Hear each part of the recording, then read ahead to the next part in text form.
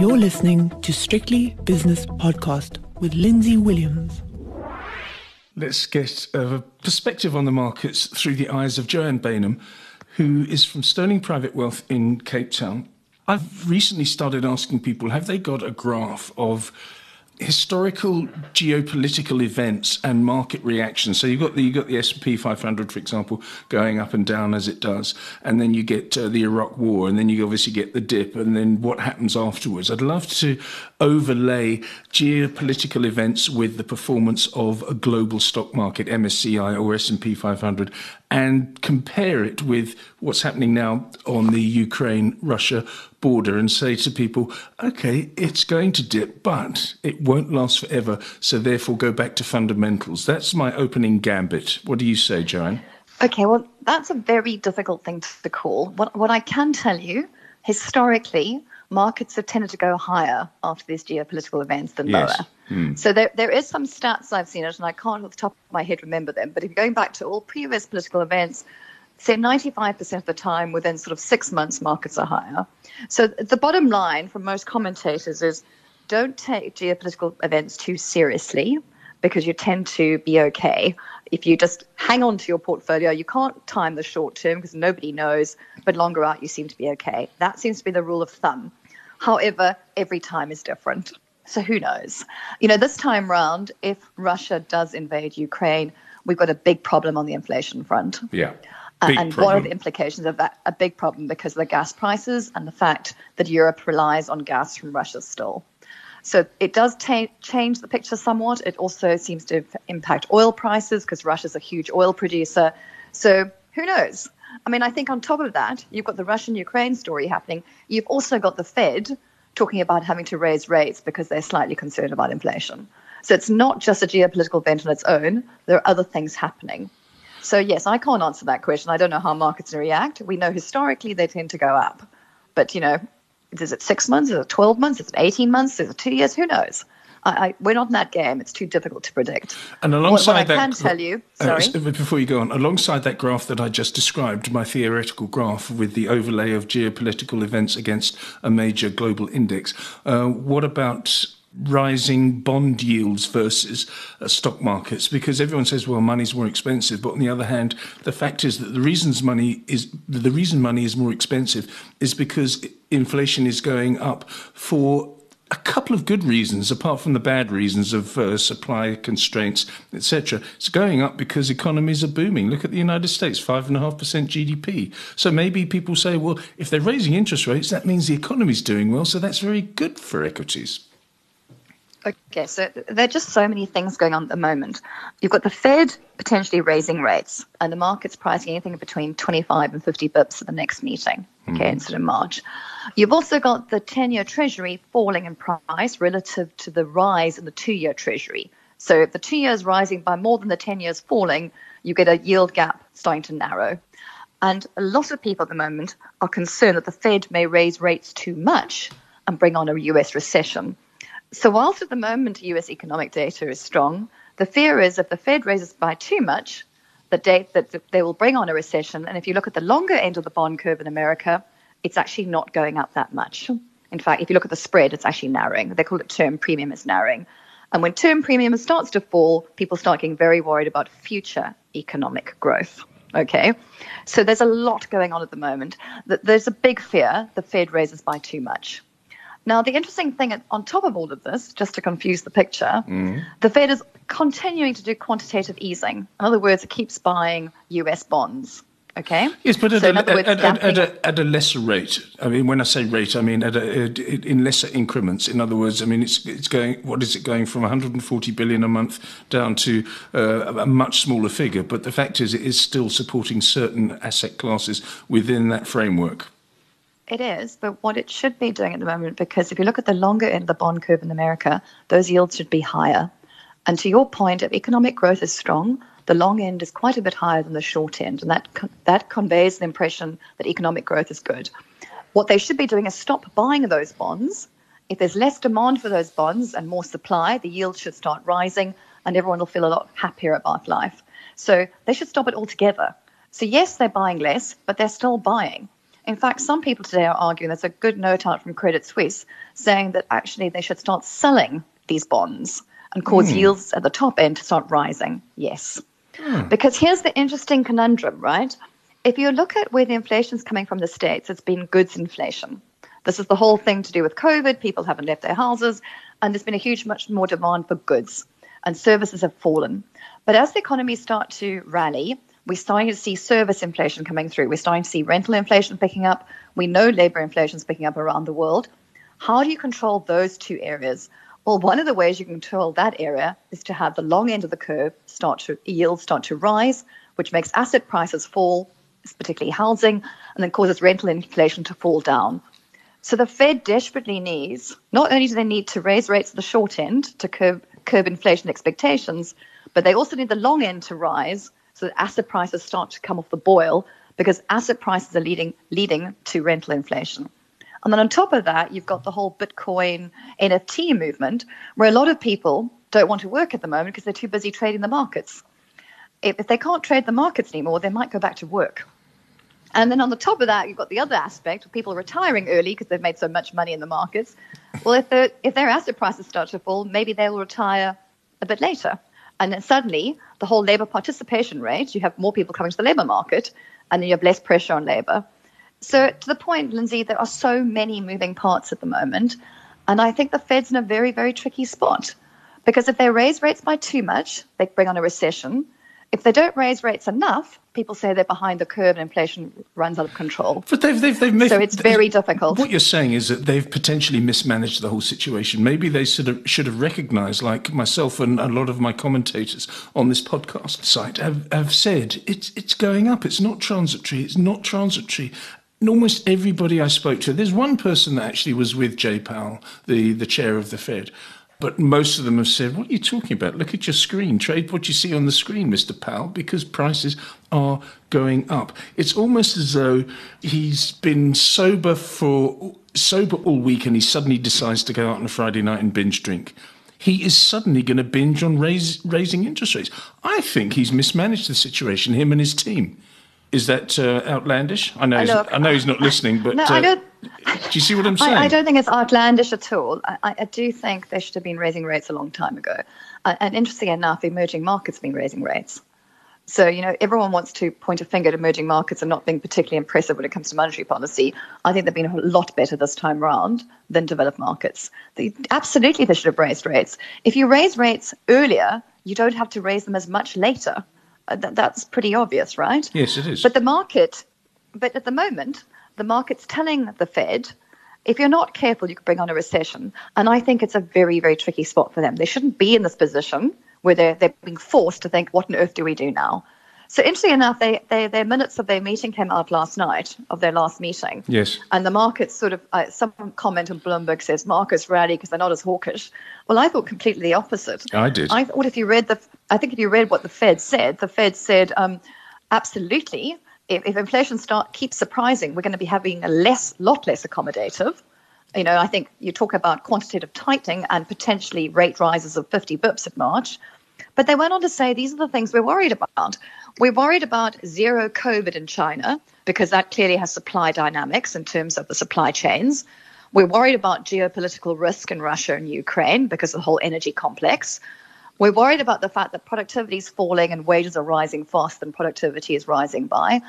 And we're worried, but the one thing they're really worried about is inflation expectations, because then it becomes sticky and then you really worry about things. So I think the Fed is not remotely as calm as everyone thinks they are. No, I agree with you. They're pretty nervous. They can't go out there and say in the minute, so by the way, after we had a coffee break and we've said we've got to raise by 3-4% over the next 18 months or something. They're not going to say that. So if you read between the lines, the fact that they were so hawkish and the market thought they were a bit dovish, no, they were so hawkish, I think is a sign that the hawkishness was maybe on the statement around about 40%, but in fact they were around about 80%. I do believe you. I agree with you entirely. I think they are terrified of what's going to go on and how they've mismanaged it. My opinion only. Yeah, of course. I do think they are. I think they are genuinely worried. And then on top of that, you've got the geopolitical issue happening in Russia at the moment. So I think about half an hour ago, there was a headline across Twitter and Bloomberg that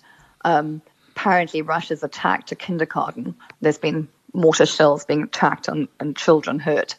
And this is what they're saying in Ukraine. Now, who knows if it's true or not? But remember, they were de-escalating yesterday, or was it 2 days ago? They weren't de-escalating. Let me unpack this for you, because I have a sad life where I watch a lot of news and read a lot of news stories. The West put out the led by Biden and his mob, saying they could attack within the next 48 hours, and then Zelensky, the Ukrainian leader, said, "Well, it's going to be February the 16th." So what did Putin do? He said to himself, okay, this is quite funny. Let me get an even longer table than I had with President Emmanuel Macron of France. I get a longer one and get my foreign minister, what's his name, Sergei Lavrov, whatever his name is. I'll sit at the end, yes. Exactly. And we'll get the television cameras in and it'll be live. And it's obviously scripted and choreographed. And Putin said to him, do you think there's any chance that we can solve this problem diplomatically? And Lavrov says, yes, of course we can do this and this. So the next day they said, okay, we're going to start with, let's put out the idea that we're withdrawing troops on the very day that everyone said they were going to invade. It was just a bit of fun from Putin. But my point to a commentator last night, which I suddenly had an epiphany, is if he says, can we solve this situation diplomatically, he's saying there isn't a situation. These are just military exercises. So by saying, can we solve a problem, he has admitted that there is a problem. And so we know, and this didn't happen a month ago. This has been going on for a year, these troops arriving and these troops setting up their positions and these tanks and helicopters being shipped in. This is not something that has just suddenly come into Putin's head because he's a nut job. No, this is a calculated move, and he will invade Ukraine. That's my my rant. From the opposite side, I think you're right. There clearly is a situation going on board, and I've watched interviews of people in the Ukraine who said the Russians have been pretty much there on our border for 8 years. Yes. And what do you expect us to do? We can't be worried every time there's a new threat because we have to live our lives. Okay, so as you point out, it's not new news. Okay, but you've got to ask yourself. I don't think Putin is an idiot. I think he's an incredibly clever man. He's probably one of the richest men in the world from everything I'm reading. And why would he do this? What does he want? He wants Ukraine to say they won't join NATO. That's what he wants. Okay, he doesn't want NATO on his back garden. He wants them out the way. And I don't see him invading Ukraine. It's famous last words. I just think he's a giant game of chess here, and he's trying to figure out what he can get out of it. He knows he controls the gas pipelines at the moment. He wants Ukraine to stand down on the NATO issue. And if you were Putin, wouldn't you try and bring in one of your Russian counterpoints and get them to be elected in Ukraine somewhere? And rather run it from inside. Why attack? I think Putin loses too much here. I really do. I think at the moment, he has it all in his power. He's got the oil price in his power, the gas in his power. Why do this? He's still negotiating. Because the price of oil and gas will go up, number one. Number two, he's got a new customer in President Xi because they're building a new pipeline between Russia and China. So he's saying, well, if the West don't want our gas, and if Nord Stream 2, the pipeline into Western Europe, is going to be scuppered by Biden because of any military aggression, then I've got an outlet in the opposite direction, in other words, to the east. And don't forget this man. If you have a look at this man, firstly, he's short. And Napoleon and Hitler were both short. Secondly, he's ex-KGB. He goes out on motorbikes bare-chested. He goes out with Harley-Davidson gangs bare-chested. He rides horses. He goes fly fishing. Practically naked. He wants the old Soviet Union back. He wants to restore the pride, or what he sees as the pride of the Russian people, although many of the Russian people, of course, don't like that. But do you see what I mean? It's not just about economics. It's about, ego. Joanne, you've met small men, haven't you? Okay, but I have. But my point, though, Lindsay, is I get all that, and that is the way the West portrays him, and anyone who stands up to him is slowly destroyed because you can't killed, thank you. And we know this happens. But on the other side of the equation, you have Boris Johnson, whose popularity is rapidly declining. You have Biden, whose popularity, I think, is at an all-time low for a sitting president. What do you do when that happens? Well, a war is a great thing. It takes people's minds off the real problem. And I guess there's another conspiracy theory there. I mean, one side is Putin wants the old Russia back. That's what he stands for. And I'm saying to you, on the other side of the equation, you've got Biden and Boris itching for a war. It's not a great combination. Okay, so we can discuss this for hours. The reality is neither you or I know how this is going to play out. But what we do know is that risk is rising in markets. So back to your earlier questions, what happens longer term? Longer term doesn't really matter. But on top of everything, you've got a Fed that's genuinely worried about inflation right now. So from a portfolio construction, let's bring it back to portfolios and how we run client money. I think at the moment it makes sense to have quite a lot of cash and inflation-linked type assets in your portfolio. So if you are worried about a potential invasion in Russia, having some oil is probably a good idea in your portfolio, having oil energy companies. It does some sort of portfolio, something different in your portfolio will go up if markets fall, diversification. You probably want to have some cash. Maybe, I don't know which currency you want to hold it in because the dollar seems to go all over the place at the moment, but you want to have some cash. And you don't want to be fully invested in equities. And on top of everything else, if this does blow over and inflation remains sticky, you want to be in the value side of the market because that's where prices are cheaper than the growth side of the market. You don't want to be buying expensive assets in an environment where liquidity is going to be coming out of the system. And I think the biggest story today is the declining liquidity environment we're currently in. And I just don't see the Fed at the moment changing tack completely because I think for the first time in ages, the Fed's hands are tied. And one of the things we've been debating a lot with fund managers here is the Fed put over? And I still think for the short term, the Fed does not have your back. I really don't think the Fed does. If you're relying on the Fed to come marching in and saving the day, I just don't see it happening at the moment. Okay, so in other words, what you're saying is that even if there is a stock market, a pullback of substantial amounts, the Fed is not going to suddenly say, okay, well, we'll save you by pumping more liquidity into the market and cutting interest rates, because that would be detrimental and that would make inflation rise even further and even faster. So what you're saying is they've given up. They said you've had, how many years has it been now? 14 years of stimulation. No, 14 years. 14 years of stimulation, Joanne, and suddenly they're saying no more. So that's a whole legion of traders, a whole legion of people that have never seen rising interest rates. How do they behave? Well, we'll wait and see, I think. We will, but I also think, the reality is the markets say fall 20%. That, we can change our minds about this because there's a consumer confidence aspect to it. There's an aspect of, oh dear, what happens to economic growth? The markets fall too much. But I guess where I'm coming from is if you're relying on the Fed to step in every time the market gets a wobble at the moment, I think you should be thinking twice. Because I think at the moment the Fed is genuinely worried about inflation. And then on top of that, if you look at the high yield debt market, we are starting to see some pressure on the credit markets in the US. That's the thing that we should be watching more carefully. The Fed watches that more than it watches the stock markets. If we start seeing credit spreads start to rapidly rise, then I think the Fed comes back in and tries to save the day. But right now, that's not really happening. So that's the one thing I'm watching quite closely. And yet it's picking up, but it's not running out of control yet. But the stock market itself, I don't think that's the precursor to say the Fed comes in and saves the day. And what you said that we've had for the last couple of years, buy the dip. I think in the short term, it's what we call sell the rip. I think that's more the trade we're probably going to currently see for a couple of months still. Who knows where it ends? Because I think ultimately inflation comes under control. Inflation goes to a higher level than we've seen in the past.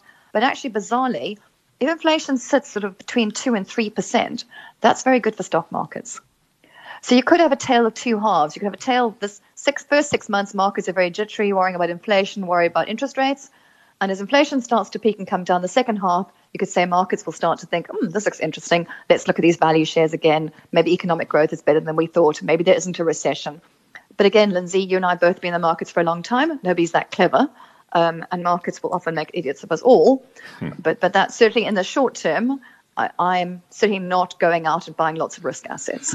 Speaking about clever people and idiots and also highly paid people, you spend your life, or a lot of your life, going around and gleaning ideas and strategies from South African fund managers and international fund managers. Have you been to any meetings since we last spoke? No recent meetings, but again, just to people who haven't heard me lately, the local fund managers are quite bullish their assets, and year to date they've been right because SA equities are outperforming global equities and the rand is incredibly strong. I did a very interesting chart on my Twitter profile. Yes. Just for those who want to watch me, it's Mad About Markets. Gotta love that, Mad About Markets. And I showed a chart of the Commodity Producers Index, just it's the MSCI Producers Index versus the JSE. And they could be one and the same line. Yeah. So what you're seeing in the last sort of 2, 3 years, 5 years now is that commodity shares have started to go up because of China and because of supply deficits. And if you really, in that environment, if commodities do well and if value does better, the JSE could actually hold up very nicely relative to world markets. It's a huge commodity call at the end of the day. So, local fund managers are pretty bullish their asset class. The other one that they're pretty bullish is SA fixed income. Now, admittedly, as US Treasuries rise, that gap narrows, but you've still got very attractive yields here. And as long as the commodity cycle stays firm, which is a big if, our trade surplus continues to look good, which is good for our budget surplus when our budget deficits here. It's also good for in terms of our funding in South Africa. So there's quite a lot of pretty good stories here happening at the moment. So I can see why SA bonds remain a very big part of balanced funds in SA. But for me, offshore still remains the place you want to have for your long-term money, because structurally I still think we've got massive problems here. So there's a short-term portfolio decision versus a long-term portfolio decision. And, if you're looking after legacy funds for your children and your children plan to live overseas one day, I still think it makes a lot of sense to have a lot of money offshore. Joanne, fantastic analysis. Thanks. Let me do it again. Oh, no, but Lindsay, before you go... No, wait a second. Wait a minute. Thing. Okay, go on then. Yeah, we'll cut this out. Yes, go on. So, Lindsay, that's portfolio construction, but a bit of fun here. I don't know if your listeners do play Wordle. I play it every morning now. I've become quite obsessed. I do too. I got it this morning. Wasn't it shake or shape or something? Oh, that's a spoiler. You can't give the answer away. Oh, no, you can't sorry. do that. Okay. But what I find so interesting about Wordle, and it's more to do with investments, it tells you a lot about your trading strategies if you try and get it in 2 or you try and do it slowly in 4. And I think that says a lot about whether you're a short-term or long-term investor, whether you're a trader or you're all about the quick buck quickly and then it's 1 or 6, or do you try to constantly get 3 or 4 and get the consistent returns? And think about that when you play Wordle next. It's a lot about your mindset. And when we look after clients' money, it's more about capital preservation, looking after your long-term returns, and not getting too worried about the short-term hype. Well, the Wordle thing was a bit obscure, Joanne, but I see what you're saying. And do you think it's become more difficult since the New York Times took it over? Because there was a word the other day, cynic. Humour. No, cynic. C-Y-N-I-C. I mean, for goodness sake. I mean, I battled. I think I got it on the 6th or 10th or something. But it is good fun. I failed that one. I didn't get it. It was too hard. But for those, it's a great way to start your day, get your brain working. But I do think it tells you a lot about how you would react to market movements. And if you're all about the short-term gains, think about that in terms of how you play it and how you run your own money. And on the Wordle thing, just before we leave it, because it's fascinating, Twitter, how many characters can you have on Twitter now? 140, isn't it? Or is it more? Well, I can't remember. Well, I think it's... Okay, so I think if you're famous, it's more, and if you're not famous, it's 140. Okay, but anyway, it's gone up from the original number because people wanted to write more. Do you think the Wordle will eventually go Wordle 6, Wordle 7? In other words, longer words? What do you reckon? Oh, it's entirely possible. I mean, but at the moment, I think 5 is... A lot of people can play it. It gets to 6 or 7, then a lot of people will just give up. It just becomes too hard. Joanne Baynham is from Sterling Private Wealth in Cape Town. The views and opinions expressed in these podcasts are those of Lindsay Williams and various contributors and do not reflect the policy, position or opinion of any other agency, organisation, employer or company associated with strictlybusinesspodcast.com. Assumptions made on the analyses are not reflective of the position of any other entity other than the speaker or the author. And since we are critically thinking human beings, these views are always subject to change, revision and rethinking at any time. Please do not hold us to them in perpetuity.